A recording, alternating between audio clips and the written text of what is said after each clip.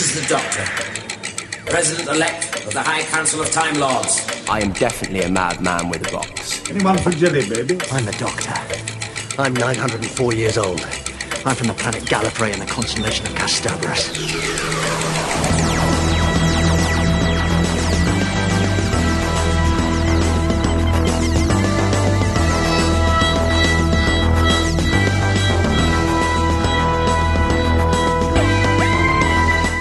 Hey Who fans, and welcome to the Big Blue Box podcast. My name's Gary. My name's Adam. And we're at episode 83.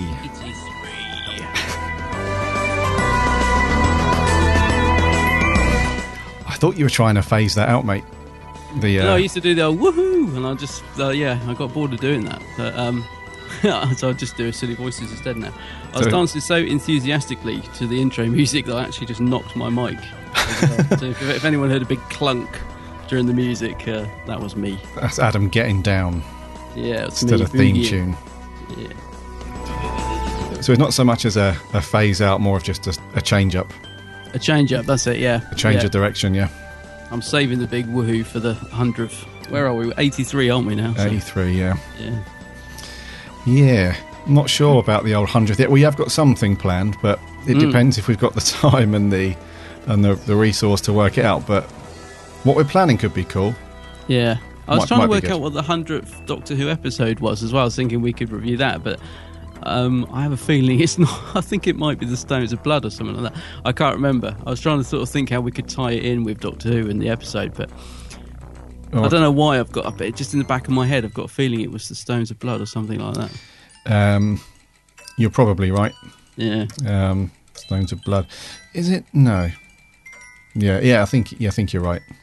I'm trying to think, because 100, when you think of all the Doctor Who stories, you'd think that would be way off, so I could be completely wrong. I expect listeners are out there going, what? But yeah. Yeah. Yeah. We'll do. I need to look up what the 100th story was. So I was thinking maybe we could do that. Well, there's probably, it's a bit convoluted. There's probably plenty of arguments about what's the 100th story to be broadcast if you don't include like the missing stories and all that pilot. Lot. Yeah, or like chronologically what's the 100th, but and all that stuff. So who knows? That's true. In the TV, not TV movies, the Cushing movies, and the Cushing. It's a whole can of worms, isn't it? We don't want to go down that road because our OCD will just be like, what the hell? Anyways, forget about the 100th episode. We're at 83. And we have some... so last week was a bit of a break from standard format for us. I hope you guys enjoyed our catch-up and our cosy little chat with Mr. Andrew Cartmel. And I've listened to it a couple... I don't generally listen back to our own podcast, but I've listened to that one a couple of times because it's always fascinating to hear Andrew talk about what went on around that whole time of Doctor Who and his thoughts and feelings and on the actors and the other producers and stuff like that and people at the BBC. So yes, so it was really good insight to what went down at the Beeb. It was. He's a really interesting bloke, and what I really liked about it was I've heard other interviews with him that have been really good, so I was quite excited to talk to him. But I haven't heard him talk about the Colin era much before, so I was quite pleased, when he started chatting about that. We got a bit of an insight into his thoughts on that, and that's not something I've heard him talk about before, because obviously he's so heavily involved in the McCoy era. That's what he concentrates on. So he's just a really nice guy, and I did, although the interview went out on the Friday, I got to meet him on the Wednesday before, because we had recorded it the week before, so all a bit timey-wimey. And I went up and introduced myself and was like, hello, good to see you, I'm from the podcast, we spoke last week. And he's just a really, really nice guy, Andrew. Really, really, really nice guy. Yeah, he does seem like a lovely chap. Yeah, he said he really enjoyed it. Yeah. Well, who wouldn't? Yeah, well, exactly. A chance to hang out with us too. He wouldn't enjoy it. Come on. That's it. I was trying to get him to take us over to one of the US conventions in his suitcase, but don't know if that'll happen. US conventions. Did you see that David Tennant and Billy Piper had signed up to another US convention that's coming up very soon?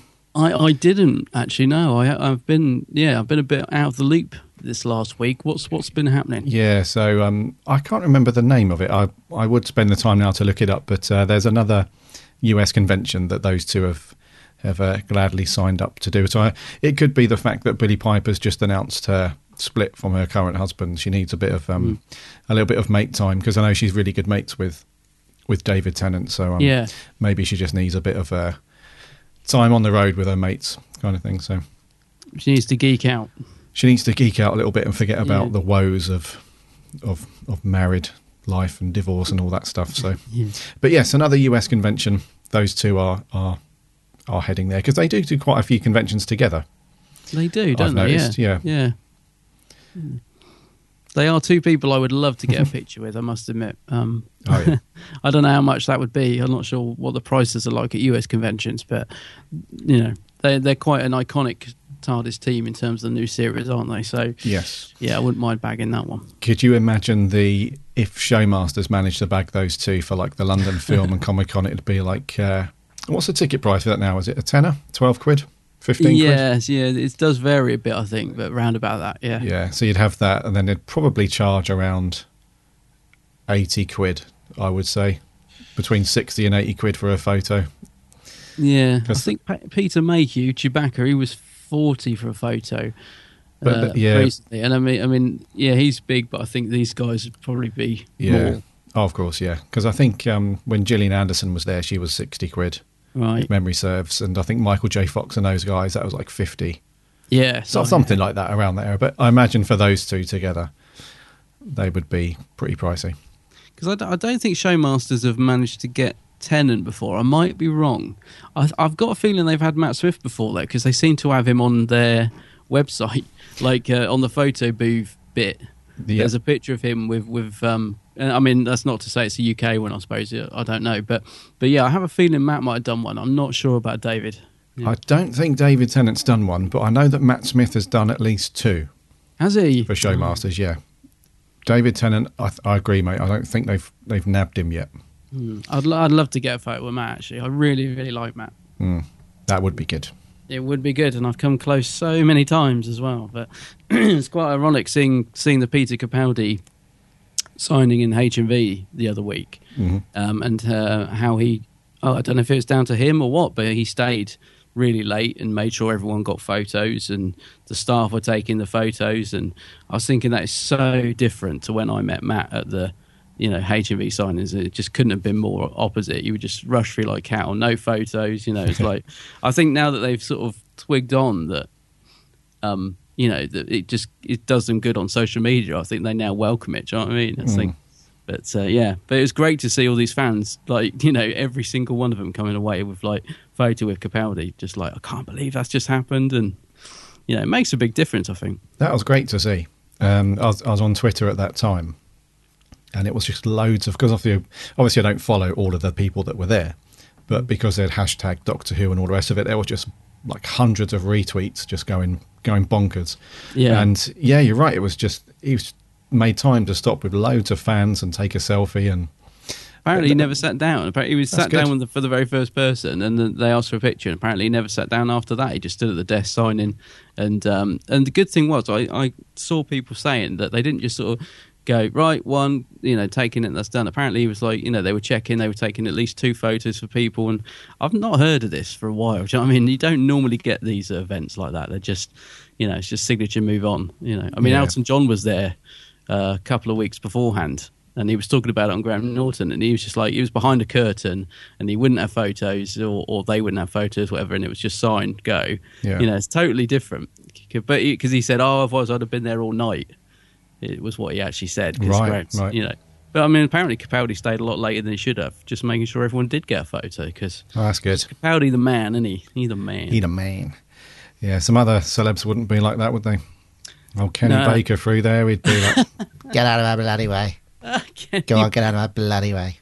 For the benefit of our listeners, both me and Gary have met Kenny Baker. AKA R2D2, and both of us have not had the best of experience with him.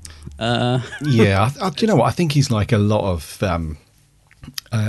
celebrities who do the convention circuit, where I honestly think you just have to catch them on the right day. Because, yeah, it's true. Because I know a couple of people who had been to the Collectomania event when they did it in Milton Keynes, when it was a little bit smaller and he was there. I know people who have gone there, and he's been totally cool. You know, he's had a laugh and a crack, and not really been any way. But it's just a coincidence that you and I, when we've met him in the past, he's just had one of those cranky days, and he just can't be bothered. So, yeah, he wasn't best pleased when I saw him. No, he was eating a sandwich when I saw him, and just put this greasy signature across and just glared at me. I don't know what was going on, but yeah, it's true. We all have our off days, and funny enough, because obviously we've had a week off, if in a sense, haven't we, with the interview going out and stuff. Yeah. And in that week, I did go to Unit Day in Slough. I'm in Windsor, and I met our old friend John Levine. Yes. It's the third time I've met him now. And he seemed to be having a slightly off day because he's been so brilliant the first couple of times I've met him. And at this event, he seemed really agitated. And he was still friendly and chatty and stuff. Yeah. But he was also, he sort of had a sort of, I can't really explain it, like a vicious streak. Because two YouTube friends of mine had arranged to do an interview with him at lunchtime, and they said I could sit in on it. Yeah. So I sat in on the interview, and he was, I don't know, he just seemed like something was bugging him. But he's sort of, I don't know, you're always in for a good time with John, because as soon as we started chatting to him for the interview, it's like he was straight into John Levine mode and chatting and laughing and stories. And then when the cameras were off, he was like heffing and blinding. And but I'm not saying he was bad or anything like that, because he wasn't. He was brilliant. He was fun. He was crazy as ever. But you could just see that he just wasn't in the best of moods. Do you know what I mean? Even though he was trying really hard to be nice. But yeah, he was a little bit, I wouldn't say tetchy, but not the happy chap that I've met the previous occasions, I would say. Yeah. Whereas Katie Manning and Richard Franklin, who were also at the event, were fantastic. I mean, Kate is just lovely. She's a very huggy person, loves to hug. She's being a bit saucy in the photo shoot as well, in a sort of very mild way, yeah, she's lovely, and Richard Franklin's a very nice man as well. So it's a good fun day that was. It was good to get a photo with the unit team, the three of them together. It was really good. Yeah, they're only human, mate. Exactly, that's what I mean. We all have our off days. Yeah, it's not like we're paying them any money. No, it's not like they're making a living out of it. Come on. No, that's true. Yeah. So that's what I've been up to, really, since we last recorded. Was that what have you been doing? What have I been been doing in the week off? Come on, you've had a week off. In the week off, I will be spending any money. No, I haven't. I will be completely honest with you. I've had an extremely boring week off from the podcast. I've been a bit busy with the day job. I know I've said that a few times. I've been a bit busy with that. I've been up north to the northeast for a few days with work and stuff. I did take Thor to Doomsday with me though, I watched that when I watched that while I was in my hotel. Yeah. So I did have some Who stuff going on. Forbidden Planet was closed in Newcastle when I was on the way to the office while I was there, which is quite disappointing. I was hoping they would be open at 7 a.m, but you can't have everything, can you? No, you can't, no. Yeah. Because I did walk that way on purpose. As I was coming from the station through to the office, I thought, I'll go that way. You never know. Just might, yeah. I might see a guy open the shutter and I can just roll underneath before it reaches the bottom and I'll be in there. But no. So, not much Who going on. Not much anything going on, really. Just, making the most of the week off from recording and stuff. But now just back fresh, ready to rock and roll. It's all good. It's all good. Yeah, talking of rock and rolling, shall we land it and get into the news? Yes, we've got some cool... what's been happening in the world of Doctor Who? Yes.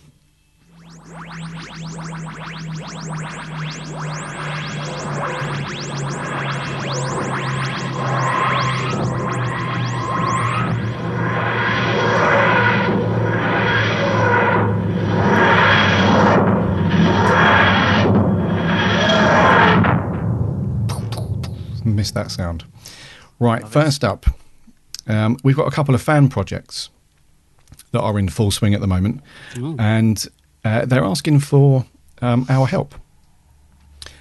Not you and I specifically, but just other fans, basically. So the first one is, I'll be honest with you, I hadn't heard of these guys before, or this these projects and stuff. But the first one is something called the Unofficial Doctor Who Book Guide, and it's on its second volume now. And I wasn't even aware there was a volume 1. Right. And what they're doing, they're asking for people to send in sort of short stories, really, or short sort of descriptions about their favourite Doctor Who story. Yeah.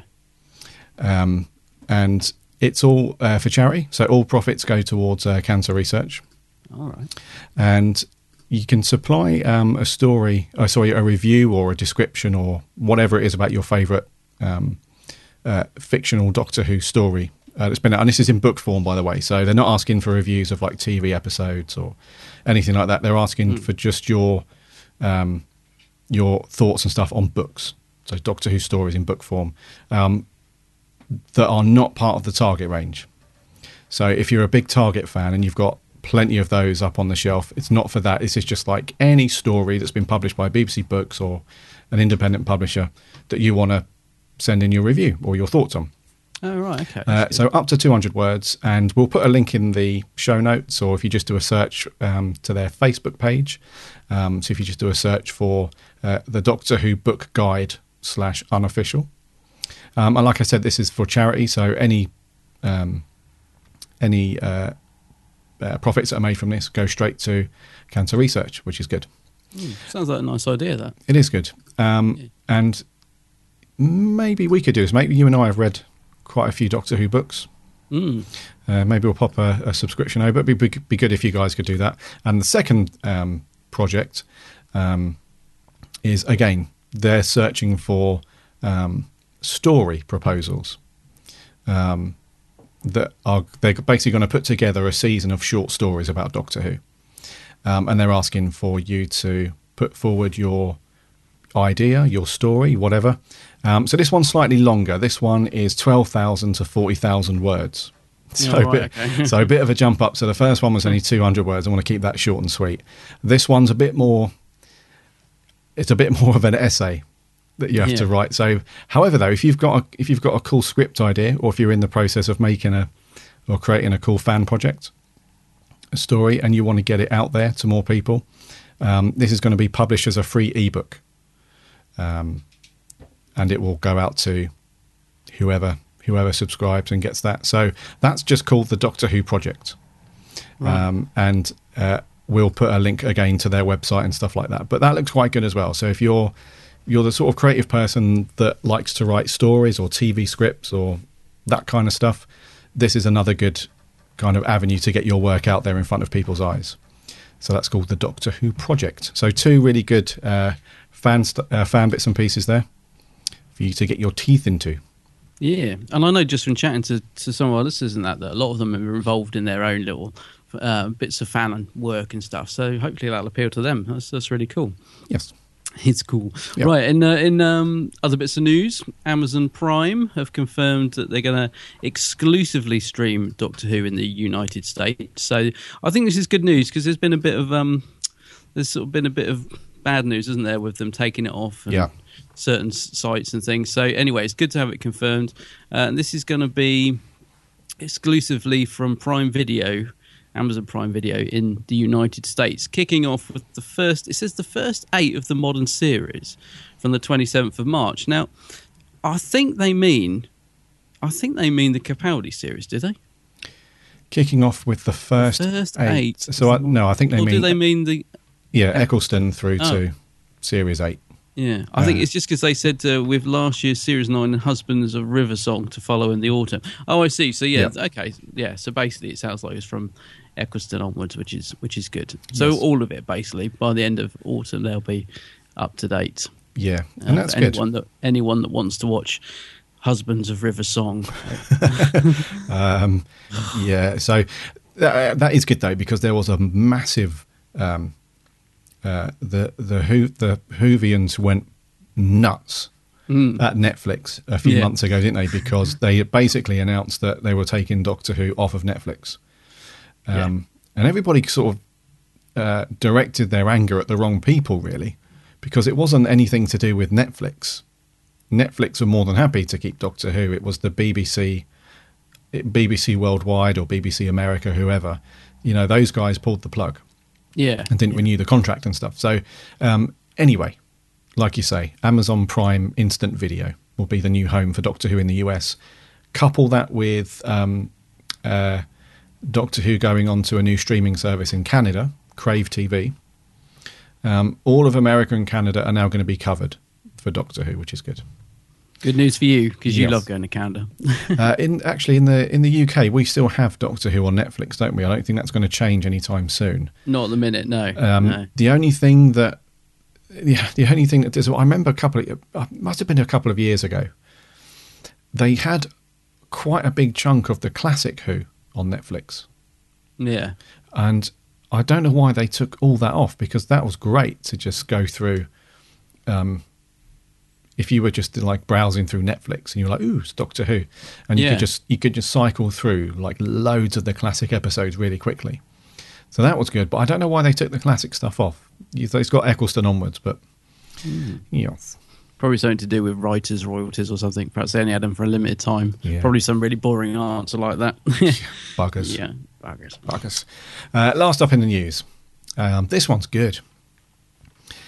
Peter Capaldi accepts the Guinness World Records title for the largest gathering of people dressed as Doctor Who characters. Fantastic. I love this. That's awesome, isn't it? So, in the most unlikely of places. So, at the La Mole, am I saying that right? La Mole? I'm sure that's right. La Mole Comic Con in Mexico City. The most you would expect this kind of thing to go down in the US. I would have thought US, yeah. Maybe the UK. We're not really. There are far. Yeah, the cosplay scene is a lot. There's a lot more to it in the US than there is here. But yeah, so in Mexico City, the largest gathering of people dressed as Doctor Who characters in the Guinness World Records. How cool is that? It's brilliant. I love it. I love the fact Capaldi went over there to accept it as well. Brilliant. Well, actually, I think he's over there doing a bit of promotion, isn't he? Yes, as well. So yeah, but it's really good, and I'm looking at some of the photos as well, and I'd like to see more, because I'm thinking if this is the biggest collection of cosplayers of Doctor Who, there should be a whole photo gallery of this. And they've on the news site we've got about 3 or 4 pictures, but yeah, well, the ones we've got look good. Yeah. I bet it was a fun event. I bet Capaldi loved it. And do you like how the title of the show is, how they say it over in Mexico? Oh, Dr. Mysterio. Dr. Mysterio. Yes, I do like that. It's pretty good. If I was going to write a story for that book project you were just talking about, I might call it that, Dr. Mysterio. Dr. Mysterio. I think that's kind of good. Yeah. I did see, actually, because they did some YouTube live stream of Capaldi being interviewed, didn't they, in the week? Although I didn't see it, I saw people talking about it, because I think people were really hoping that he was going to announce the new companion. So I was sort of checking in on Twitter, because I couldn't actually get online at the time in terms of watching it via YouTube. But yeah, I think it just turned out to be a bit of a sort of non-event in terms of any spectacular news. It kind of reminded me of when the World Tour broadcast their first few live events, and it was such a disaster that they pulled the plug, I think, after 1 or 2, didn't they? Yes. So, yeah. From what I heard of this one, it kind of was similar, but yeah. But I didn't get to see it. Obviously, you didn't see it either, no? I didn't. No. No. What's it called? Sci-fi, is it? Yeah, the channel's called. Yeah. Sci-fi, yeah. Yeah, because I can see the big clunky. They got like a big clunky TARDIS on the stage as well, which is what I kept seeing pictures of, and I was like, "What is that?" Yeah. Sci-fi is not a bad channel, actually. It plays a lot of cheesy B movie style sci-fi, but it's not bad. Yeah. So yeah, good stuff. So that's good stuff though for Doctor Who. It is good, really good. And that's going to wrap for news. Right, shall we invite our Dalek friends in and see what tat is going around at the minute? Yeah, let's see what's in the little shop. Merch corner. Merch corner. Merch corner. I don't know whether to be impressed or disgusted. It's a bit rubbish, but it's pretty. It's very pretty. Titan Comics. Those guys we can never get enough Titan Comics. No, those guys are on a roll. They are. So not content with having loads of stories out for the 9th Doctor, the 8th, 9th, 10th, 11th, 12th Doctor, all those guys. They're now rewinding and go back to the classic years. And what better Doctor to start off the classic adventures than the 4th Doctor, Tom Baker. So episode 1 of the 4th Doctor Adventures is now out. Yeah, I must admit, I love the look of these because we were talking about the comics recently, weren't we? Saying we'd got such a backlog that were we going to, stop buying them and actually read the ones we'd got, and I think we were both in that boat. But I'm getting these. I think it's great to have some 4th Doctor comics, new 4th Doctor comics. I love the artwork on most of them. There's a couple of them that look a bit dodgy, but there are some that look great. In fact, I in general love the Titan comic covers. They've started doing a lot of sort of parodies of LP covers. I don't know if you noticed this, like a lot of the Bowie covers and stuff like that. And there's a Beatles one coming out as well. But generally their covers are pretty decent. I think they're quite nice, and the artwork inside is decent as well. Yes. So I'll be getting these. Yes, I've read episode 1. You have? Oh, yes, you got a preview, didn't you? Yeah. Yes. And I will say that it's very good. Oh, cool. If you guys want us to give you a few more details or review next week, we can do that. But seeing as it's literally only just landed, I don't want to go into the story too much and all that jazz. But it's very, very... It's very good. The writers have definitely... change the writing style to reflect the classic era. Right. Okay. It's got a very nice classic. It's almost in the same way that the newer Doctor Who on TV is obviously very different to the classic stuff. This has got a very similar vibe to it. So these ones are very different to the comics about the newer Doctors. Oh, right. Okay. Well, that's good. So it's really, really good. It's the Sarah Jane as well, isn't it? I think. Yes. Is that right? Is it the Doctor 4th and Sarah? So the classic TARDIS team, the classic pairing and all that stuff. Yeah. But what's also cool about it is, although what I've just said, they've very much catered for the classic style of Doctor Who. It doesn't really feel like you're. It doesn't really feel like you're reading a classic story, if that makes sense. Right. It feels like you've landed, and it's like the 4th Doctor Adventures have kicked off brand new again. It's almost like Tom Baker's reprised his role, and you're back into the swing of things, and it's a new adventure and stuff. Okay, it's a bit like the Big Finish 4th Doctor ones. Then they sort of got that feel about it, but they also feel new. Yes. Yeah. Yeah. So it's very, very good. If you haven't picked these up, if you haven't subscribed to the Titan range, or if you're thinking about giving them a read, I would recommend the 9th Doctor and most of them, but more so the 9th Doctor run was really, really good. But also the Tennant and the Smith ones were very good. I thought the Capaldi ones were good as well, but I thought those two, their stories and their runs were really good. So if you've been thinking about picking up the Titan comics, I would suggest getting the 9th or the 10th Doctor run. Yeah. Or if you can get back issues, and then this one, the Tom Baker. Very, very good. Very good. Yeah, because like I say, with the 9th and 10th, and I think 11th, they do after a while do volumes, don't they? So I think you can get what do you call it, a graphic novel of the first. Yes, sort of few. Yep. So which if you can't get the back issues, you can pretty much get them quite easily, and they're really nice actually because they're just the same thing but all bundled together. So yes, I'm going to get those from now on because you and I bought so many individual comics. I've got literally a giant stack of Titan comics because it didn't help that we bought 6 versions of the same cover on some of them and stuff. So I think I'll just wait for them to be released as the graphic novels or the trade paperbacks, whatever. That is it. That way. Because the variant covers are great, but they do tend to put a few of the variant covers inside those omnibus editions as well, don't they? So I think you're right. Maybe we should just buy them from now on. But that's just come out as well, hasn't it? The Fourth Doctor, because I think they were slightly delayed, but I think they've literally just come out. Literally just now. Yep. So the usual suspects, so the Forbidden Planets and most other comic stores should have them.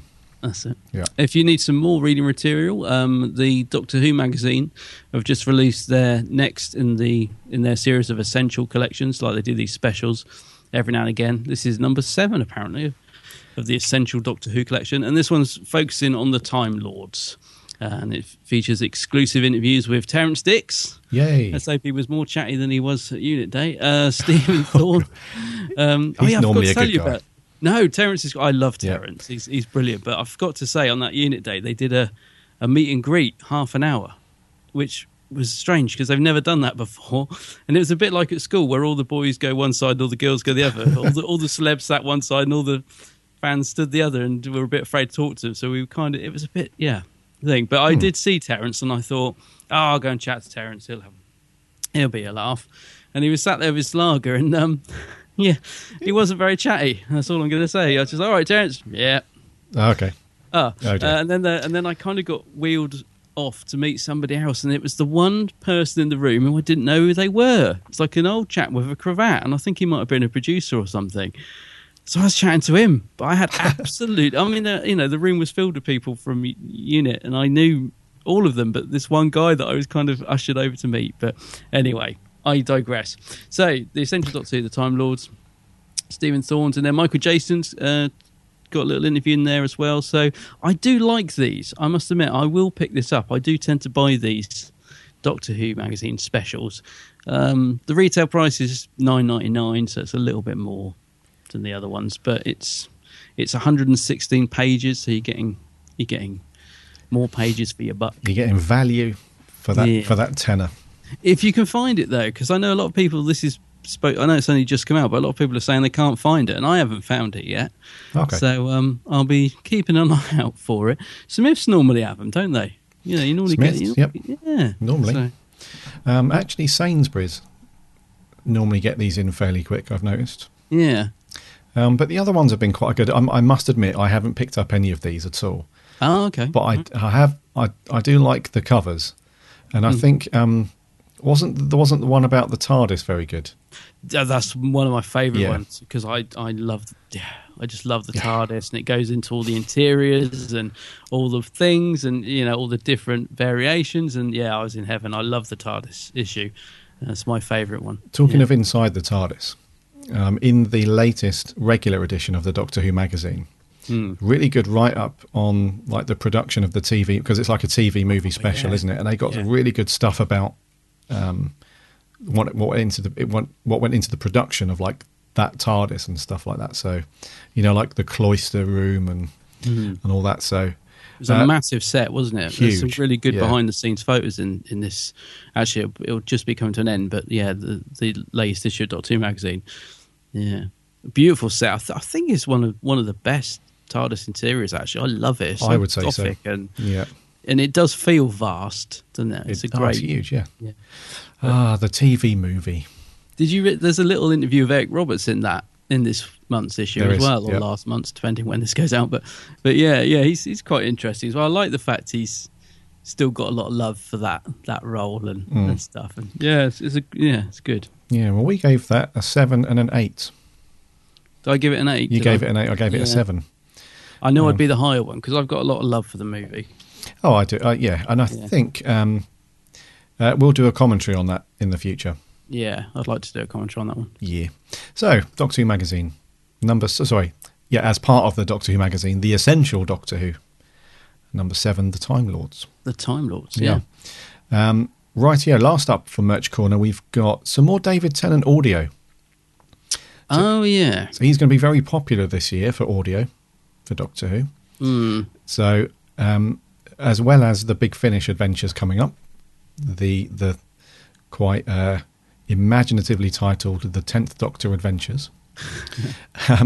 There's also going to be a 10th Doctor Adventures audio book, which is essentially just a bunch of stories that have been released already in book form, are just going to be read out by plenty of people. So I just thought actually, they've got the same title, haven't they? The 10th Doctor Adventures. Isn't that what the Big Finish are called as well? well, I was under the impression that this was going to be called the 10th Doctor Tales. Slightly different because see what they did there. yes, if you nip over to Amazon to pre-order, because this doesn't launch until August, the 4th of August, it's called Doctor Who, the 10th Doctor Tales, 10th Doctor Audio Originals. Yeah. So How much is it? it's 35 quid. 35 quid, and it's basically David Tennant, Catherine Tate, Michelle Ryan. Michelle Ryan, you'll know as Lady What's Her Face from your favourite special. Oh, yes. And they're reading out stories that have been released previously on book format. So Pest Control, The Forever Trap, The Nemonite Invasion, The Rising Night, Day of the Troll, The Last Voyage, and Dead Air. Dead Air. Now, I remember Dead Air, because some of these, I don't know if all of them or some of these have been out on CD before, because I've got Pest Control, which is okay. And Dead Air, I'm pretty sure, won an award for Best Audio a couple of years back. So I don't know if all of these, but definitely some of them have been out on CD before. So I think this is just bringing them all together. I think so. Which is why I scoffed a bit at the price, because I thought, well, if they're all a bit old and been out before, I thought it was going to be like a nice cheap box set bringing them all together. But yeah, and just to be clear, the people that they've got to read the stories, they're not in character. no, So it's not David Tennant as the Doctor, or it's not Michelle Ryan as Lady. What's her name? Oh, D'Souza, Lady D'Souza. It's not that. It's just them reading the stories. yeah, So if that's your cup of tea, if that floats your boat this August. So I think I will absolutely not buy it at 35 quid. If it was maybe 15 quid or something like that, I might pick it up. But 35 quid seems a lot for what this is. yeah. Just because I'm pretty sure. Well, definitely some of it's been released before. I guess if there was something new in there, you might think, but I'm pretty sure most of this is been out. So I don't know. But yeah, I'm interested to see how they present it. If it's in a nice TARDIS box or something, maybe. Yeah, maybe. I mean, the cover's quite cool.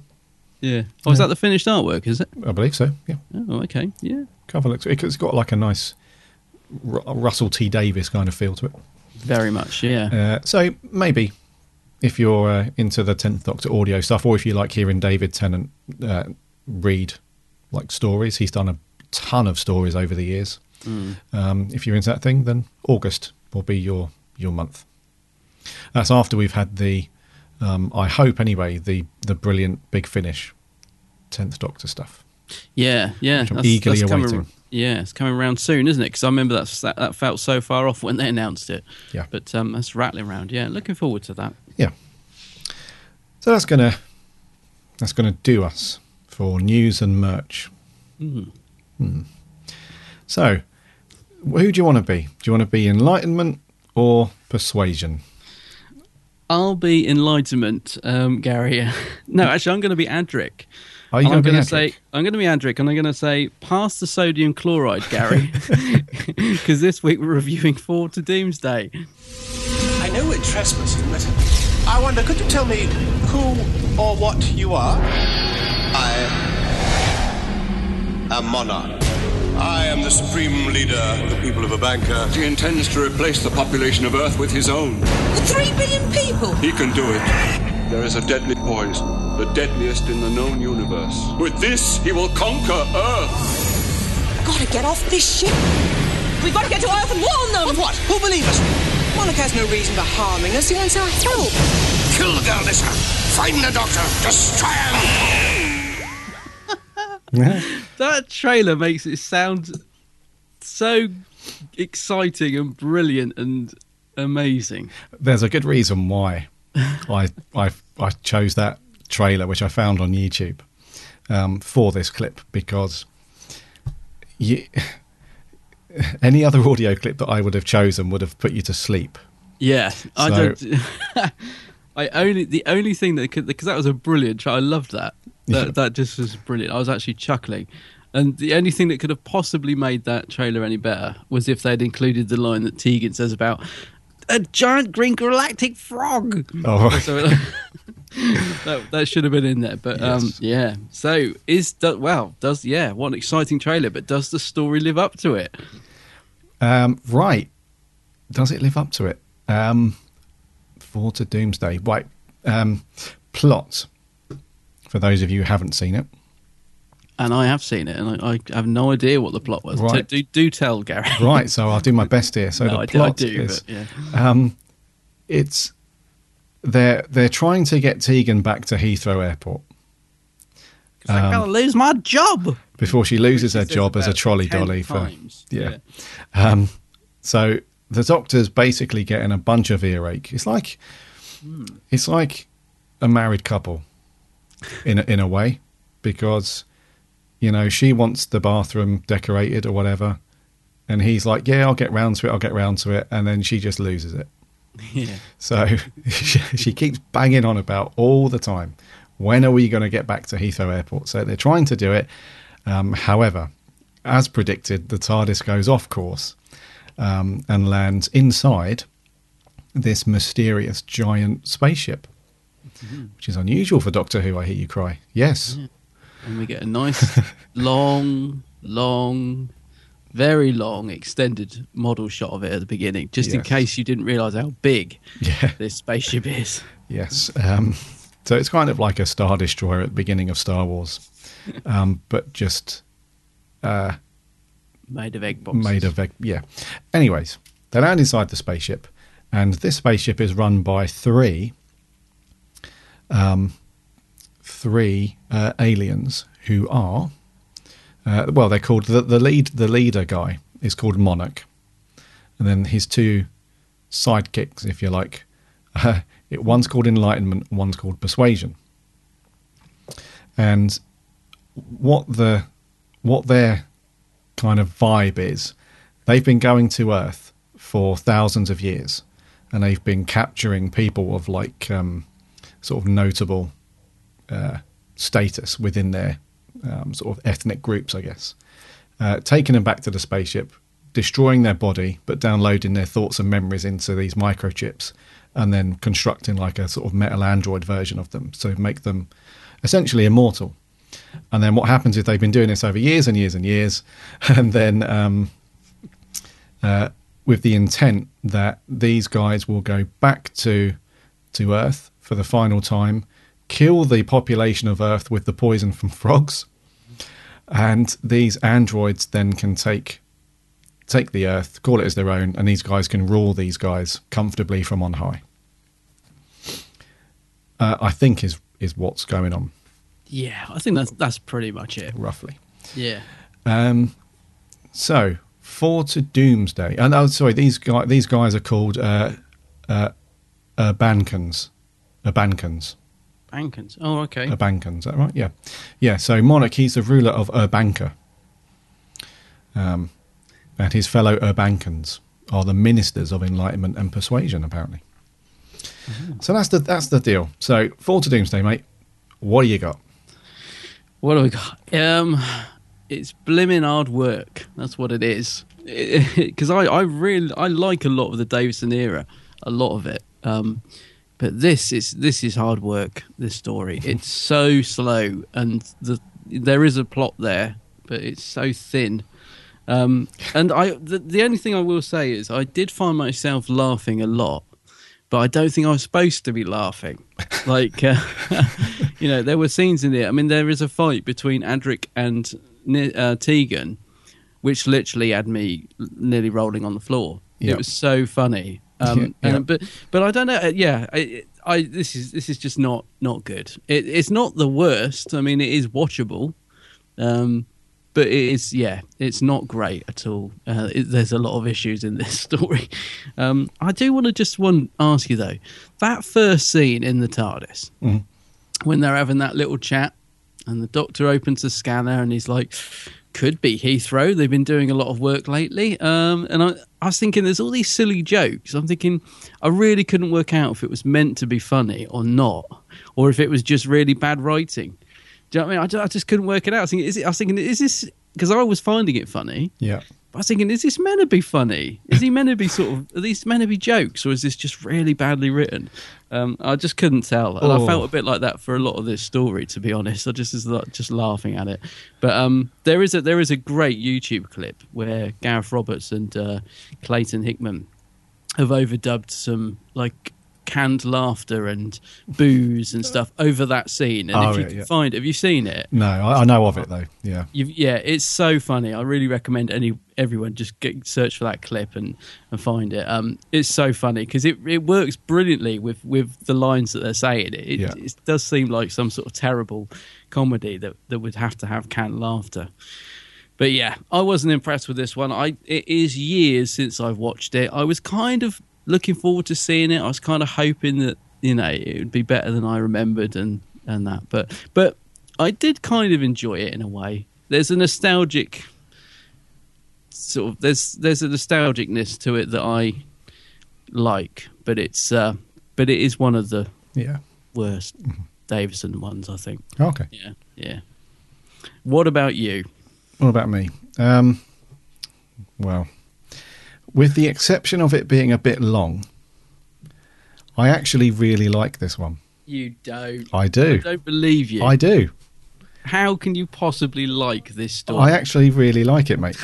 God, it's terrible. Do you know what it is? I think acting is awful. I think it's one of those little guilty pleasure stories for me, where I'm fully aware, and I know that it's not like the greatest story ever written for Doctor Who, and I know that it's got its shortcomings and its pain points and stuff like that. I completely get that, and I accept those, but it doesn't stop me from enjoying it. I don't know why. I think it's just.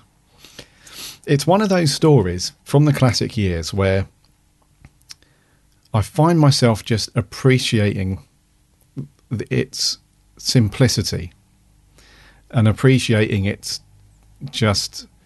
Because there are some things in it that are really, really good, like the sets. They're massive. The one that they keep using over and over again. Well, yeah, they're just huge. Throw a table in and think, that looks different. Well, do you know what? I was really impressed with with the sets. I know they've reused them a lot, and they just rejig stuff around and reuse them. But I thought the sets were really good. I thought the effects with like the little floating round cameras and stuff. Yeah, I thought they were quite good for the time, because normally with those type of things, like the edges around them are like really blurry and pixelated because of like the effect that they used. Yeah, but they're really clean and crisp. They look pretty good. And I really like Davison in it, because there are a couple of little scenes where we get to see like some really good Davison, like the bit where he properly tells Tegan off. You know, when like, they're back in the cell and he tells her to stay put and she just won't have it, and then he points the finger. We get stay. He almost says sit, doesn't he? Like a dog. Stay. So we get like we see him like that. We also see him. It from the off. I think because Davison, with him in this story, we've got that really great, just nonchalant. Let's just do it. We're here now. Let's just go on with it. He knows something isn't right. He can sense that, but it's one of those great stories where he's kind of got a plan going on in the back of his mind. And even though there's a few hiccups where Monarch tries to kill him a couple of times, and we have Adric just being a complete buffoon at times. I love it when Adric just blabs everything in that scene. And then I keep thinking, why would he do that? I know. So we have Adric being like that at times, and we have Tegan just relentlessly giving the Doctor a hard time. Got poor Nyssa trying to do her best and sort stuff out. I just think it's I know it's not intentionally funny as well, but we have like these real funny moments about it, and I like it. I honestly like watching it. It's not one of those ones where I'm like, right, now I've watched it, that's going to sit on the shelf for another 4 years, whatever, and I won't pick it up. I genuinely do quite enjoy it. I think one of the very few positive notes I've got is about the set, although it keeps just getting redressed. So I did write that I liked the sets, so I'll agree with you on that. Davison, I do like those moments when he's I think he's channeling Hartnell a bit, because this is although it wasn't the first one to be transmitted with Peter, it's the first one he recorded, isn't it? Because they recorded them out of order, so this was his first story to be recorded as the Doctor, so he's totally finding his feet in this story. And I think he's perhaps channeling a bit of William Hartnell in a lot of the scenes. Yes. That one you mentioned. And it is great when he's telling this. And also with Adric at the end, I do like that bit where he's saying to Adric, he's trying to convince Adric that the frogs are evil, and Adric's like, "Oh no, but they didn't kill you, and they could have killed you," and all this. Yeah. So I like it when he's in full flow, if you like. But yeah, overall, yeah, I just find, I mean, the first episode, I was sat there thinking absolutely nothing is happening. Like, Peter's been wandering around that set, he hasn't even noticed the ball yet, and he's been wandering around it for 5 minutes. I just find, that nothing happens in it. It's far too slow for me. That's what I thought. Yeah, it is a bit slow. This could have been a nice little 2-parter. Yeah, which would have been good. So 4 parts. It does. I'm fully aware that it drags on.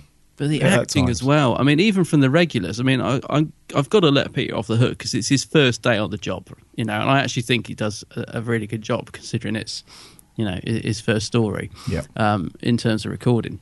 So I'll let Peter off the hook. But the regular cast seem to be, it's as if they're reading off cue cards. Apart from Janet Fielding. I actually think Janet Fielding is good in this. Yeah. Because she's just really, really feisty. I know she's moaning a lot, but that's Tegan. But yeah, I like her in it. And I like Adric in it for all the wrong reasons. I just think he's so bad that I just find him brilliant. I just love the fact he's such a brat and that he blabs his mouth off about everything they're doing in the TARDIS to the frog. And so I really like Tegan and Adric in it. I love it when they have their fight and she throws him to the floor and knocks him out and then tries to take off in the TARDIS. I mean, would you? It's just ridiculous. Why would she even do that?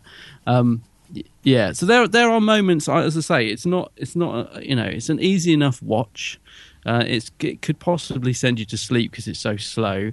There are some interesting ideas in it. I'll give it that. But why does they make Tegan draw this sketch of the 2 humans? I mean, they've got all this computer equipment. Do they not know? And they've visited Earth all this. A few times we hear, but they not. But they need her to draw a sketch so they. Well, they haven't been there in. Well, they haven't been there in over. What was it? The last time they were there, how did the Doctor works it out in terms of how many, like the gap between their visits? So it's like 4,000 years, 8,000 years, something like that. So they haven't been there in thousands of years. Could they not, or hundreds of years, whatever it is, on the computer? Well, Wi-Fi might be a bit iffy in space, in deep space. Yeah, so Tegan takes about 10 minutes to draw this sketch, and it's a very good sketch. She's a hell of an artist. She's missed a trick there, I think. So she draws this sketch, and then suddenly these 2 green frogs come down the stairs, and they've sort of morphed into them, haven't they? They've taken on the likeness of the sketches, but they're not. Are they frogs? They're giant. Well, Tegan frogs. Calls them frogs, but I don't know. They're not really, are they? But they look like giant green frogs. Yeah, the makeup isn't brilliant for the. It's not. Yeah, it's okay. I mean, it's none of it's like flaking off and all that jazz, but it's okay. It's okay. We have to remember, right, that this was the first episode to be produced for Davison. So I'm not saying that that's like a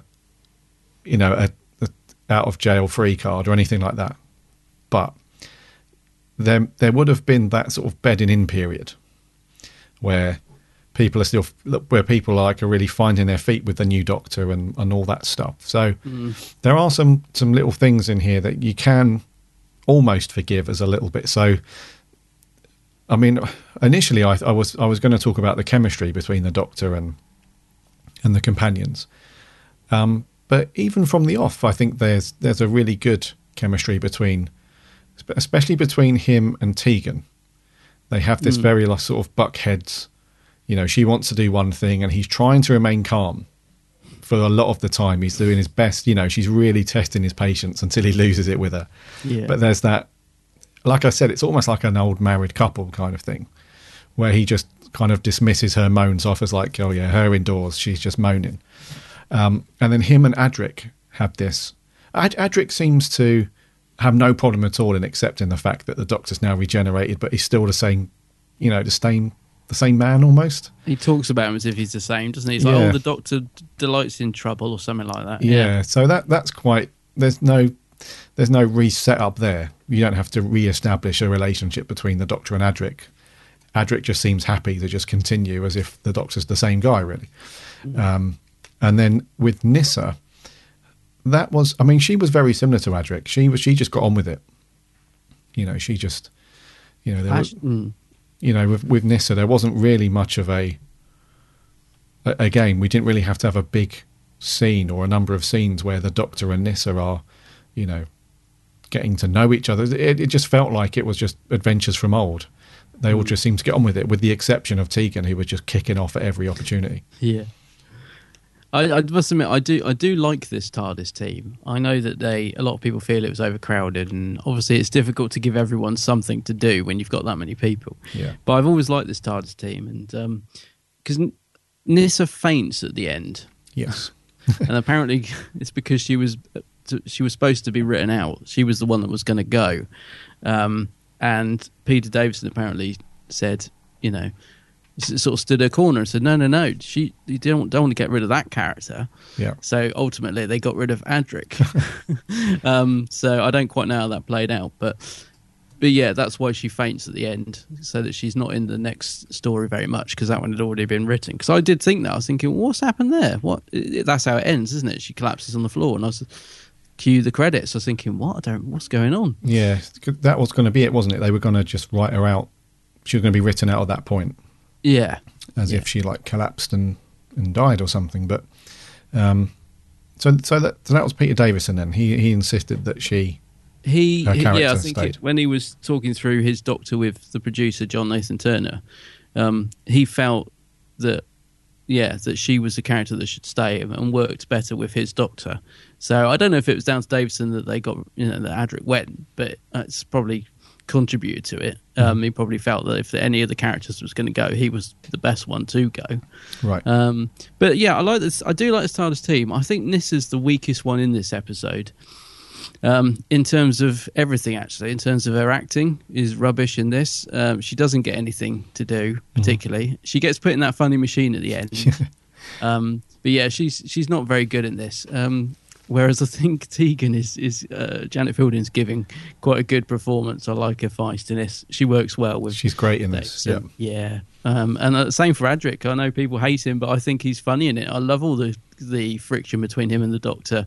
All the the arguments and all that. I think it's funny. So I like him in it. So yeah, I do like the TARDIS team. I do. They are pretty good. And just to touch on Tegan, she does have a couple of really good scenes. The opening scene where she's in the TARDIS and she realises that they're not, unfortunately, at Heathrow Airport. She does make it very clear to the Doctor that she's not happy. And she's given a good performance there, but the other good performance is when she has that little scuffle with Adric. Oh, so funny. When she kind of shoves him out the way and he knocks him out. Shoves him on the floor. Knocks him unconscious on the floor and just leaves him. He's such a useless. There's that other scene, wasn't there? In not in this story, but the Visitation. When he gets into that fight in the Visitation, out in the woods, when he kicks the robot. Yeah. He's just a useless. He's just a typical little boffin. I like him. He's most useful behind a table or a desk or something. No, I love it. I just love it. He's so bad. He's brilliant. I love Adric. But it was the way that scene was done. I like you. I burst out laughing. Oh, I was absolutely almost crying. I thought it was hilarious because it's not like he made a big thing of it either. As an actor, you might want to put a bit more of a emphasis on the fact that you've just smashed your head on the corner of a metal little stool thing, little bench. But the way he just falls face first. He doesn't even clonk his head. He's nowhere near it. So he goes down, and then that's it. He's just like a sleeping bag. He's just there. I think he's quite a delicate actor. is our Matthew Waterhouse, because if you watch the scene in Earthshock when he's about to crash into the planet, you watch him pressing those buttons. He's as far away as those, because he knows that there's going to be little sparks going off. Oh yeah. He's as far away from that set of numbers as he can be. Yeah, so he's a very delicate actor, Matthew. So when it comes to falls, he does all these stunts himself. You've got to remember that. So there's no stunt Adric in this. There's no double to shield him from the there is metal only one, and there can only be one. But yeah, they're a great scene. While I remember, have we reviewed Earthshock? Not yet. Okay, no, that's coming then. We'll say, I can't wait for that. Yeah. So the TARDIS team, yes, I think they're a good bunch. And I know they do get a lot of complaints from people saying that there's too many in the TARDIS at this point and so on. And maybe that's why, because it's interesting actually, because the way that they were going to write Nyssa out, which is a little bit, you just wouldn't have it these days in modern Doctor Who.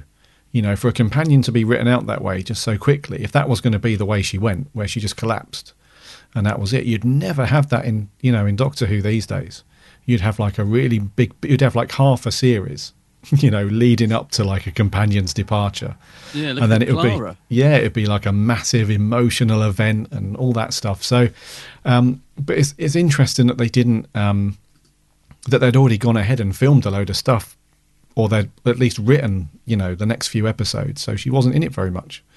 Yeah, I was going to say, just to be clear, her collapsing wouldn't have been her exit. I think that was put in to keep her in, if that makes sense. Because I think she would have been written out, either at the end of this one or the start of the next one.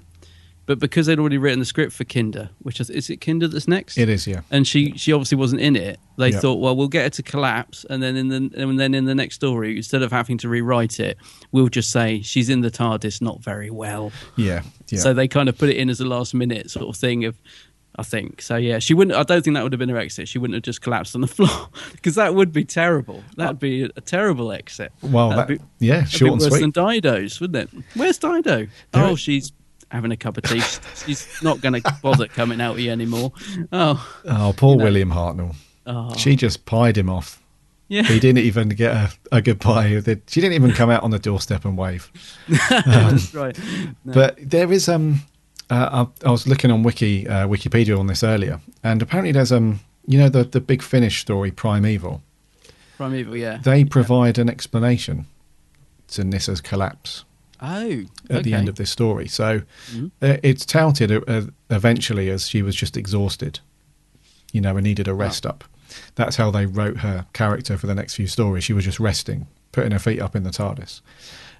But in this story from Big Finish, I don't know if any of our listeners have heard that one. Just give us a shout to let us know what the deal is with that. But apparently they go into a bit more of an explanation as to why she collapsed. Okay. I must admit I haven't heard it, so I don't know what that is. I've been intrigued by that, actually. That's interesting. Could be interesting to see what the deal was there. So, if you've listened to Primeval, give us a shout. So, what's actually going on with her in that machine? What's supposed to be happening to her? Well, she's meant to be being transferred into robot form. Yeah. So that helmet thing that they put on her, that's like downloading all of her thoughts and memories and whatnot. Because she's in there for quite a while. I'd expect at least one microchip to have been implanted in all that time. Like when that guy takes out of his chest, Oh, yeah. I'd have thought she'd have got at least halfway there. Yeah, well, that bit as well, though. I mean, what is going on with that effect when he lifts up his face and? Oh, dude, it's 1982 with no budget. Come on. All right. Yeah. I do like the bit with the chest, though, even though he's just stood in front of it. Oh, yeah, yeah. Yeah, I do like that. Yeah, I always love it I absolutely love it when you get a human taking off their face to reveal circuit boards. And I mean that seriously. I'm not even being sarcastic now. And I just always will love that. That is so sort of classic sci-fi in the 80s to me, you know, a bit like the Android invasion when their face falls off and it's just two eyes on sticks. I will always love that. No matter how good or bad it's done, I will always love it. Yeah. But that effect is it's awful. Let's not beat around the bush. It is awful. And listeners out there who haven't seen it, the guy's like facing straight into the camera, and he pretends to lift up his face, and it's just like a superimposed android inside an android's head. And it is awful. They've sort of mixed two shots, haven't they? I'm assuming they had like a dummy head with the, with the lift up face with the circuits inside, and then he's obviously stood really still so they can mix the two pictures together. Yeah. So when they lift up the face, his face kind of moves. It does fade up, if you like. It fades up. Yeah. So like it's interesting. It is a funny one, and we have. There's a couple of moments like that, like the scene towards the end where the Doctor's out in space and those things. It's not too badly done, to be honest with you. Like I actually do really like that scene. Yeah. So when the way that they have him kind of like swimming, trying to, get himself through space and stuff, that was done pretty well. That could have been a lot worse.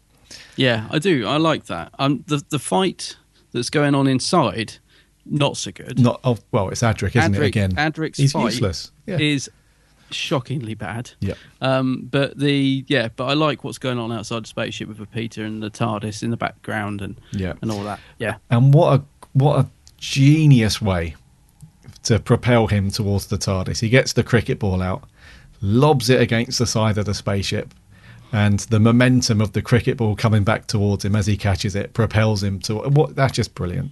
You got to love that bit. Even though it's ridiculous, I absolutely love it. It's the best bit in the episode. Yeah. It is ridiculous and it's awful, but it's great at the same time. It's great. Yeah. It's absolutely great. You can forgive everything. It's just a great scene. Yeah. I love it. Yeah. Okay. We'll come on to Davison in just a minute. But let's talk about the baddies. Yeah. The Urbankans, the Urbankans, the Urbankans. Yes, the Urbankans. Those guys. What did you think to the two henchmen or henchwoman and henchman, Persuasion and Enlightenment?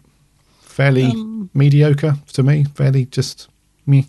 Yeah, they're not exactly giving much in terms of performance. I think it's probably intentional. I think they're trying to be a bit robotic. Are they? I don't know, but yeah, not great to be honest. No. Yeah, I think that. There was a scene where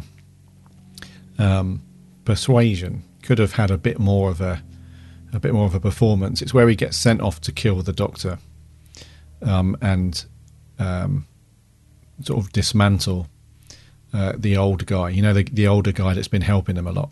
Oh yeah, Bygone. Yeah, Philip Locke.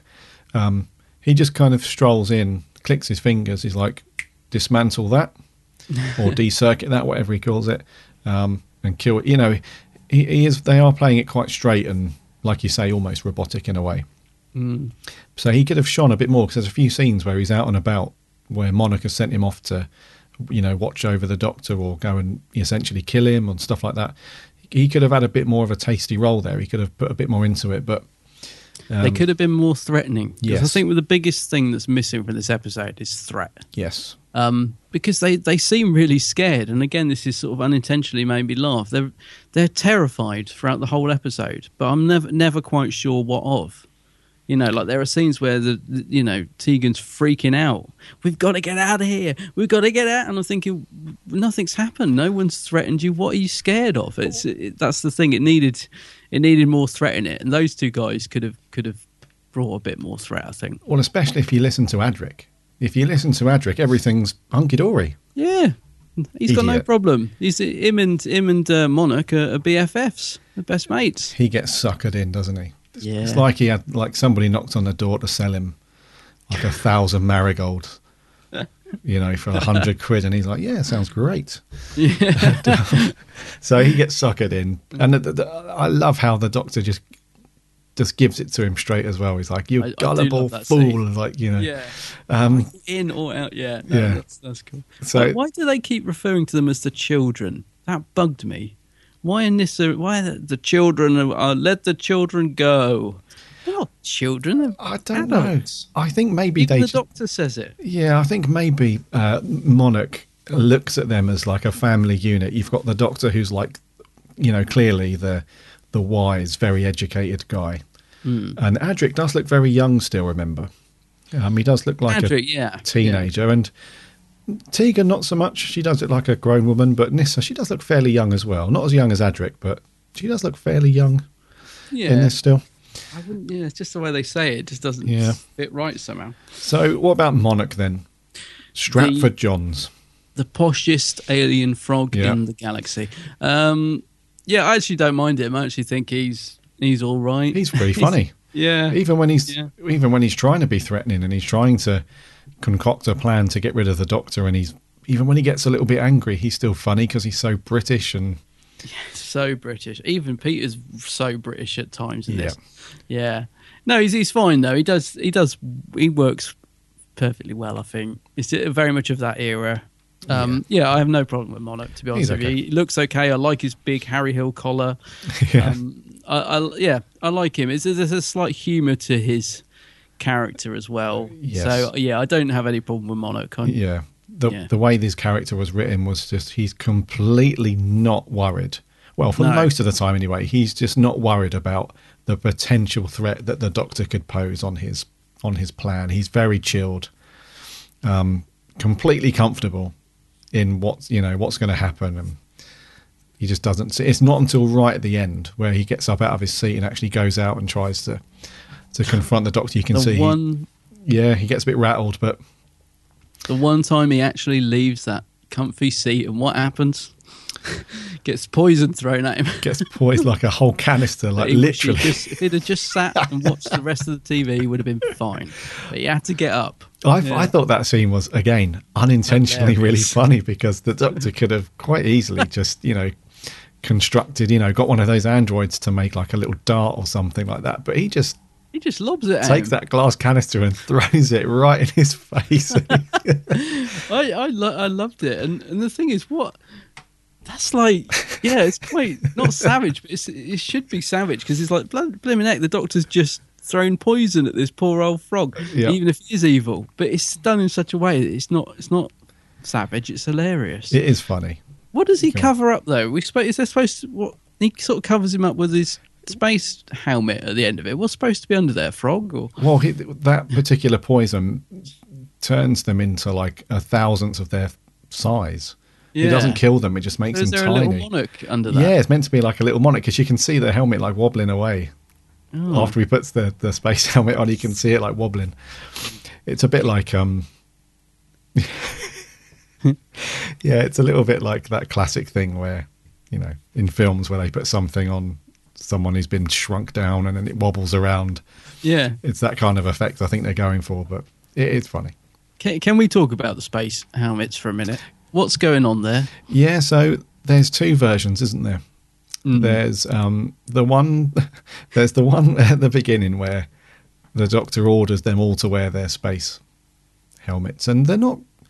I find it bizarre because they're not linked to any kind of oxygen tank or anything like that. It's just like it's like a plastic crash helmet that's been sawn in half, and it's got like some vacuum cleaner hose around the front, and it's got like a little plastic bit. I can't see how it's doing anything because the front of it's completely exposed. Yeah. So its purpose is completely, it's not going to work right from the off anyway, because if there's no atmosphere, you need something contained to keep your oxygen inside something. This is just like, you might as well just wear a baseball cap. Yeah. I just kept thinking as well, this being Peter's first story, I just kept thinking, what did he think when he saw it? Did he think, what on earth have I got myself into? He's gone from All Creatures Great and Small to this. What did he think? But yeah, I mean, the actual design of them probably looked really good on the sketch pad, but I'm not sure they were realised. Yeah, I mean, probably, like the production notes when they were going through, like, the prop guys. And they were like, we need a very cool looking space helmet. We need something that's going to look great. And they probably went back with this full-on NASA-style helmet, and they were like, no, we can't see their faces. But if they don't have it on, how can they breathe? Don't worry about that. This is Doctor Who. We don't need to worry about it. That can be explained in a story that, 10 years from now, we'll explain all that stuff. We'll leave that to Big Finish. We'll leave that to Big Finish, yeah. But yeah, the space helmets, they do look a bit weird. And then we have the secondary one that Adric wears. You know, he's got like a full-on spacesuit to go outside in. So he's got a bit more of a full-on proper space helmet and suit and stuff. But you know, we were asking ridiculous. Andrew Cartmel if he ever sort of took any props home with him. Yes. I can't help but feel that Matthew Waterhouse might have still got that suit at home. Just in his wardrobe, just takes it out now and again. Just thinks, oh, yes, those were the days. The good old days. That spacesuit. Yeah. So, prop-wise, again, as expected with some classic Who, it's not the best. Yeah. But it's quite charming. Yeah, it's charming, yeah. I was going to say it does. It's still, yeah, you still look at it and it's got that sort of cult classic look about it, and you think, oh, you know, you got to love it, really. It's completely unrealistic and non-functional, but it looks cool. What's the flesh time all about? They keep going on about the flesh time. What's that? Flesh time? I think that's when... Sounds so weird. I think what they're referring to is like life before the robots. Flesh time, right? Okay. Because the Begon, is it Bygone or Begon? Bygone. Bygone. Yeah. He's got one of those special circuits that have got the 3 microchips on it, so that enables him to think pretty freely and all that stuff. But all the other robots have only got the one, so they're just like mindless. Yeah. Robots that get, you know. So I think they're referring to before that time, where humans were flesh and blood and could have like free thought and free will and all that stuff. What is it that Bygone shouts in episode 4? I tried to write it down. Is it Bazoos?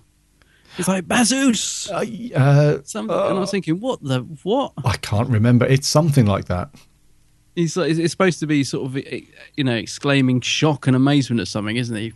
But instead of going, wow, he says Bazoos, which is something I'm going to start using from now on. Well, yeah, that's in the vocabulary. Very catchy. Yep. Yeah. He's from a different time, though, isn't he? Isn't he from like ancient Greece or something like that? That's it. Yeah, I think so. Yeah. Yeah. So all these things can be explained, buddy. You just have to look a bit deeper. Just got to look a bit deeper. Yeah. You have to appreciate the writing a bit more. Try and keep your eyes open and. Well, exactly. If you weren't asleep, you'd get it. Maybe this is one that I shouldn't have watched all in one go, because sometimes I watch 2 and then the following I watch 2, but due to time restraints this week I had to watch it all in one go. But maybe it would have benefited if I'd have had a rest. And I'm sure a lot of people are like that. But for me, I enjoyed watching all 4. Like I said, I liked it. Lastly, before we get on to reviews and stuff, just wanted to see what you thought about Davison's performance, considering this was his first. So although Castrovalva came out, you know, this was the first one in front of the camera for him, wasn't it? Yeah, I think that scene where he comes out the TARDIS for the first time, you know, when he's looking around the set and the ball's watching him for 10 minutes. Yeah. That was the first thing he ever filmed. It's the Fifth Doctor, I believe. Yeah. So what do you reckon to his performance then as the Doctor, seeing as this is his first kind of bunch of scenes? Yeah, he's still good. He's clearly finding his feet naturally, but he's still good in it. I mean, he's nothing like the Doctor we get by the end of his run, Caves of Antarctica, but that's to be expected. Yeah. No, I still think Peter's really good in it. I wouldn't. It's by far obviously his best performance, but like you said, I can't judge him because it's his first go. I mean, I can't judge Sylvester McCoy on Time of the Rani. You know what I mean? Everyone's got to start somewhere, and I think he does a really good job actually, considering it's his first episode to be recorded. Like you said, the scenes with Tegan and that I absolutely love. He does seem to be firing on all cylinders, but his character-wise, he does seem a bit all over the place.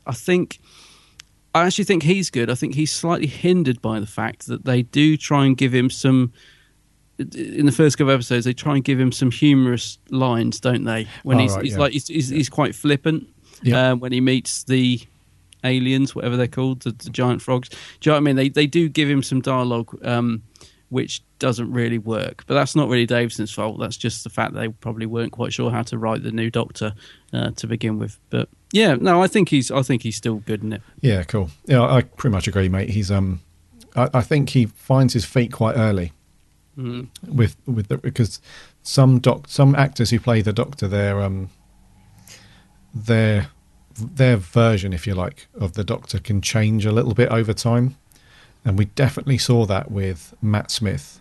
You know, his Doctor at the end of his run was a little bit different to how he started out, and especially McCoy. You know, with the direction that they took that whole, much darker and stuff like that. But I think Davison is fairly consistent throughout. Although by the time we get to Caves of Androzani and stuff, he has grown within the role, absolutely. But I think him as the Doctor is fairly consistent from start to finish with him, I would say. He's certainly better towards the end of this episode. I think, it's mainly just the beginning when there's this he's sort of clowning around a little bit, isn't he? Yeah, well, maybe that's like you say. Maybe they were just trying to write in some little jokey bits, but I mean, especially for his entire tenure as the Doctor as well. I find him to be fairly consistent from start to finish. And I do like the fact he uses, I think this again was Davison's idea, I like the fact he uses everyday objects to try and solve problems, like the thing with the cricket ball. I think all of this was, like I said, when he was trying to sort of map out his Doctor with the producer, I think Peter suggested all that sort of stuff. He's like, I want to use everyday things, to try and solve. So I like that about his Doctor as well, because we get to see the Sonic, although it's mainly used to spin that ball thing around, isn't it? So it doesn't get overused. And he's got this funny device for blocking sound as well, which I don't think we see again. I don't think so. No. Don't know what that was, but yeah, he's good though. I like Davison.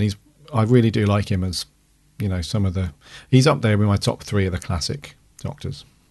Yeah, I do. I love Davison as well. I must admit. Yeah, really do like his Doctor. Rightio, scores. Unless there's anything else you want to mention, you got in your notes. Well, we can't forget Burt Kwok. Oh, of course. Kato. I know he's hardly in it, is he? Unfortunately, no, because he's good. He is good. Yeah, and he's So he's a classic, isn't he? Classic actor. Of course, yeah.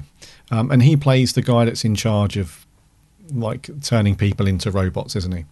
Yeah, I was going to say we don't get to see much of him. He's kind of wasted in the role because he's hardly in it. But it's nice to have him in there. It does add a little extra because when he pops up on screen, you're like, it's Burt Kwok, So yeah, doesn't get much to do, but nice to have him in it, I think. Yeah, good mention there, mate. And I also forgot, I normally do at the very beginning of our reviews, like when this was out and everything. So this was the first one out, the 18th of January, 1982. And it was a 4-parter. I was a wee 2 years old. So I wouldn't have obviously seen it, let alone remember it. So yeah, 1982. 82. Yep. I do remember it, which is sad. How old would I have been? Don't know how I could remember it because I would have been 6, something like that. You probably would have done it if you were around 6. Well, I'll tell you what it is. I remember the bit with where they're going to chop Davison's head off. Oh right, because for some reason when they do that again in The Visitation. I don't know. I remember thinking it was really cool that they were doing it. I don't know why, but I just remember as a kid liking that. Like I was like, they did that last week, and they're doing it again, and oh my god, how are they going to get out of it and all that. So I kind of remember that, but that's about all I remember of it. Yeah. Oh, okay. It was written by Terence Dudley and directed by John Black. I have to say the direction was rubbish. I think it's one of the biggest problems with it. It's so flatly directed. It is very flat and boring. Yeah, in terms of direction. The actual writing by Terence Dudley is okay, but yeah, I think the direction has a lot to answer for. Actually, I think it could have been tightened up quite a bit, and probably would have been a lot better for it. Because Terence Dudley wrote the Black Orchid, didn't he? Yes, I think, which I really like, and I know that's a story Peter Davison doesn't like. And I wasn't a fan of it. No, he's not a fan because Terence Dudley tended not to bring too much science fiction into his scripts. I think. It's what Peter Davison didn't like. And I think Peter Davison feels the same about this story. I really wish I'd had more time so I could have watched it with the DVD commentary, because I know Peter's quite honest on his DVD commentaries, and I really wanted to hear what he had to say about this story being his first one that he recorded. So, yeah, Terence Dudley, I don't think Peter was much of a fan. What did you think? I think it's your turn to go first.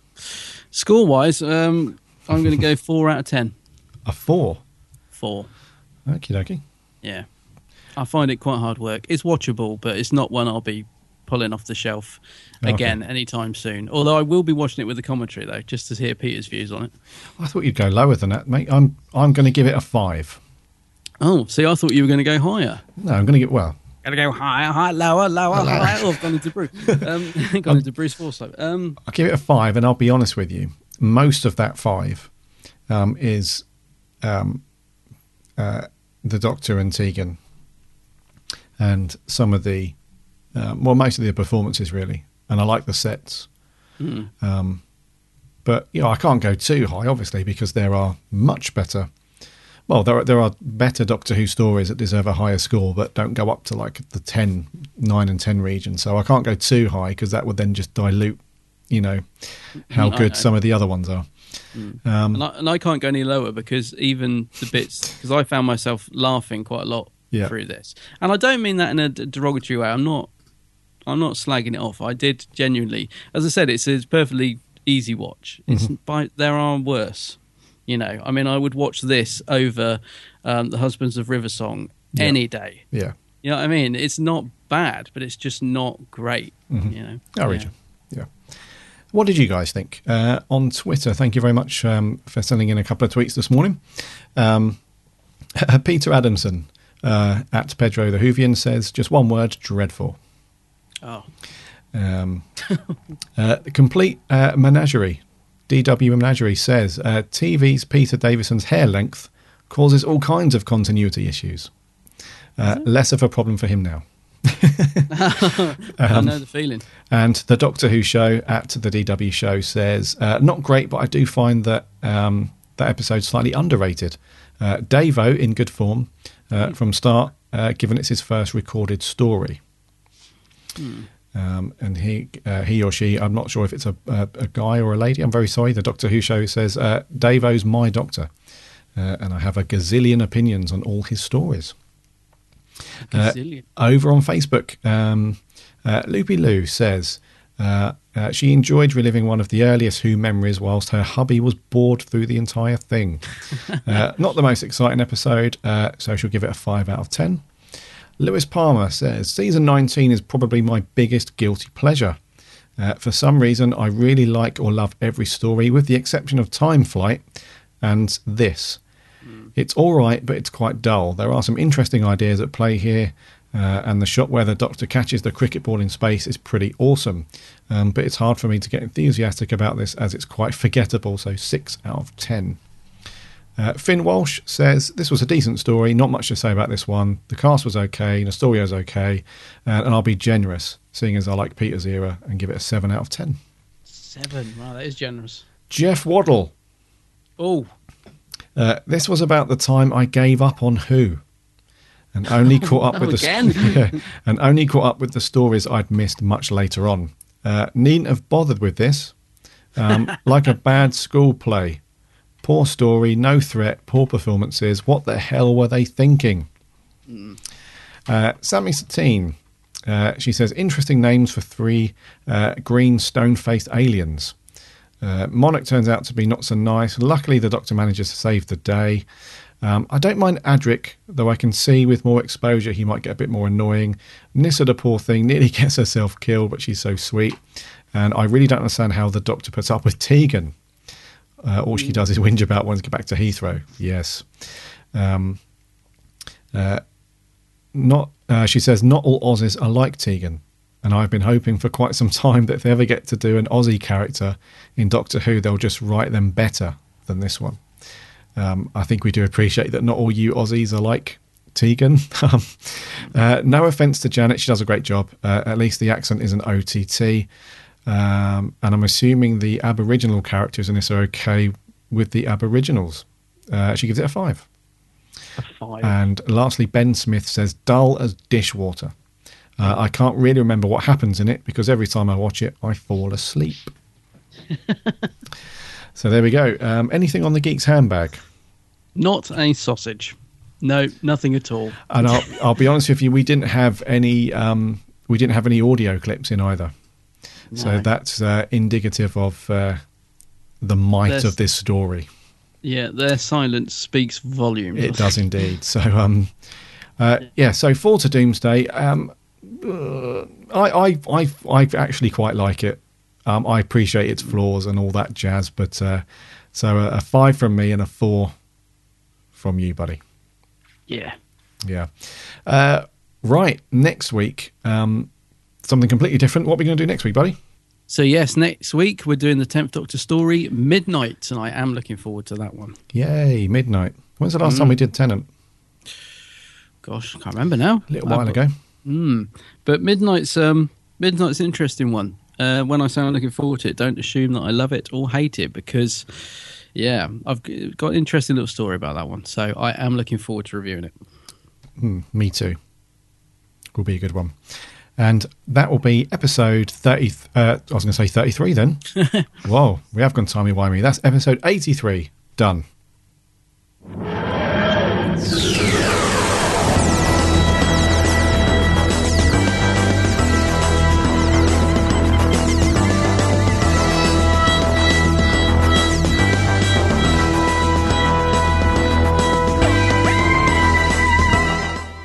Thank you very much for staying awake as we review Four to Doomsday. I know it's we know it's a very often not looked upon favourably as one of the classic episodes from Davison era.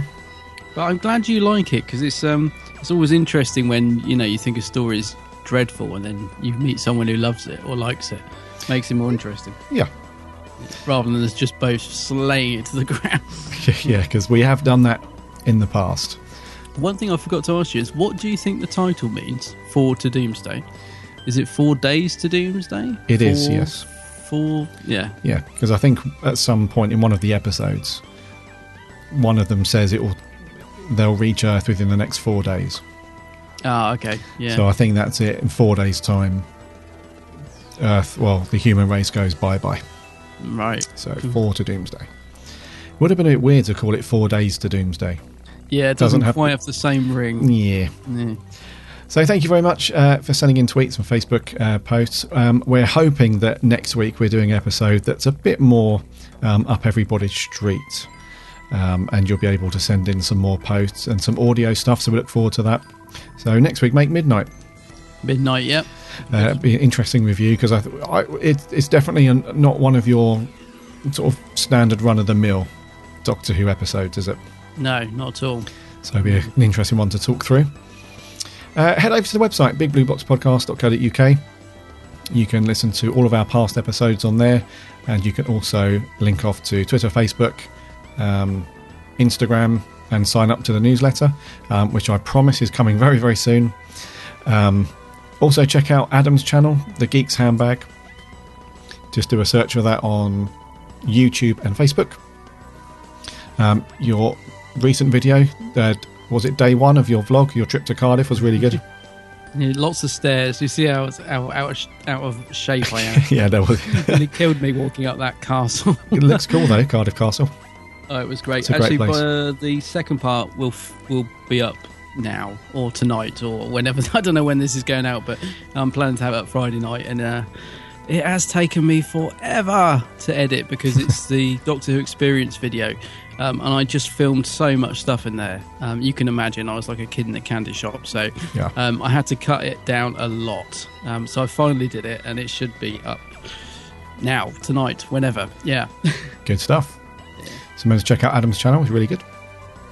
So until next week, my name's Gary. My name's Adam. And remember, Lonty.